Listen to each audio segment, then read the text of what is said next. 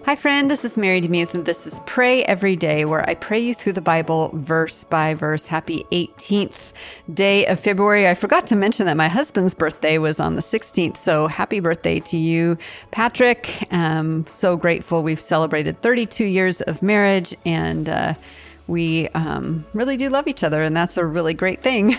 And God has been really good to us over these years. Of course, I also skipped over Valentine's Day, and should have recognized that as well. But anyway, happy belated Valentine's Day and happy belated birthday, Patrick. All right, today we're in John chapter 3, verses 1 through 18 in the World English Bible, and this is what it says. Now, there was a man of the Pharisees named Nicodemus, a ruler of the Jews. The same came to him by night and said to him, Rabbi, we know that you are a teacher that come from God, for no one can do these signs that you do unless God is with him. Jesus answered him, Most certainly I tell you, unless one is born anew, he can't see God's kingdom. Nicodemus said to him, How can a man be born when he is old? Can he enter a second time into his mother's womb and be born? Jesus answered, Most certainly I tell you, unless one is born of water and spirit, he can't enter into God's kingdom. That which is born of the flesh is flesh. That which is born of the spirit is spirit. Don't marvel that I say to you, you must be born anew. The wind blows where it wants, and you hear its sound, but don't know where it comes from and where it is going. So it is with everyone who is born of the Spirit. Nicodemus answered him, How can these things be? Jesus answered him, Are you the teacher of Israel and don't understand these things? Most certainly I tell you, we speak that which we know and testify of that which we have seen, and you don't receive our witness. If I told you earthly things and you don't believe, how will you believe if I tell you heavenly things? No one has ascended into heaven but he who descended out of heaven, the Son of Man who is in heaven. As Moses lifted up the serpent in the wilderness, even so must the Son of Man be lifted up, that whoever believes in him should not perish but have eternal life. For God so loved the world that he gave his one and only Son, that whoever believes in him should not perish but have eternal life. For God didn't send his Son into the world to judge the world, but that the world should be saved through him. He who believes in him is not judged. He who doesn't believe has been judged already, because he has not believed in the name of the one and only Son of God. Mind if I pray for you? Lord, these are famous verses, but I think a lot of us forget. We hear John 3:16. We see it in football stadiums around the United States, and we have it memorized very clearly. For God so loved the world.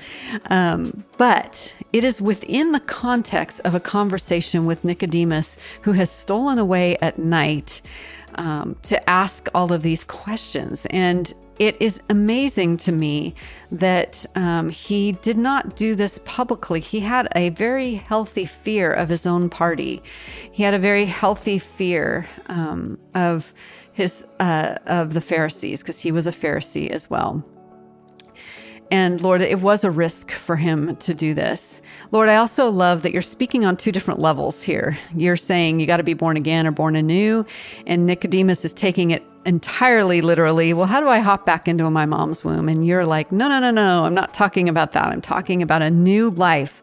We learn later in 2 Corinthians 5:17 that anyone who's in Christ is a new creation. The old is gone, the new has come. And so this is what Jesus is referring to, this new life full of the Spirit. And Lord, in light of that, I just thank you for your Holy Spirit. Part of the Trinity lives inside of us, lives inside of me. Wow, that's amazing. I'll never get over it. I'll always be joyful about it and always be humbled and think it's a huge conundrum that in my body resides the very Spirit of God. That's so beautiful. I also like this little rebuke that you give Nicodemus, basically saying, if I can't tell you earthly things, if I tell you earthly things and you can't believe, how will I be able to entrust you with heavenly things? So Lord, we pray that you would enlarge our capacity to accept the earthly things you say to us, like the daily stuff, but also enlarge our capacity that we could understand spiritual things. So many of us have lethargy in our soul. So many of us exist on a diet of social media rather than your word. So many of us are steeped in our culture so much that we cannot see what the truth is. Forgive us for that. Forgive me for that, Lord, and help me instead, and help us instead to be so attuned to your voice and so attuned to your wisdom that we can very clearly and easily recognize the deception of the enemy that comes bombarding us all the time. Lord, I thank you for saving us, that we are your children, and that we can rest in that truth today. I pray this in Jesus' name. Amen.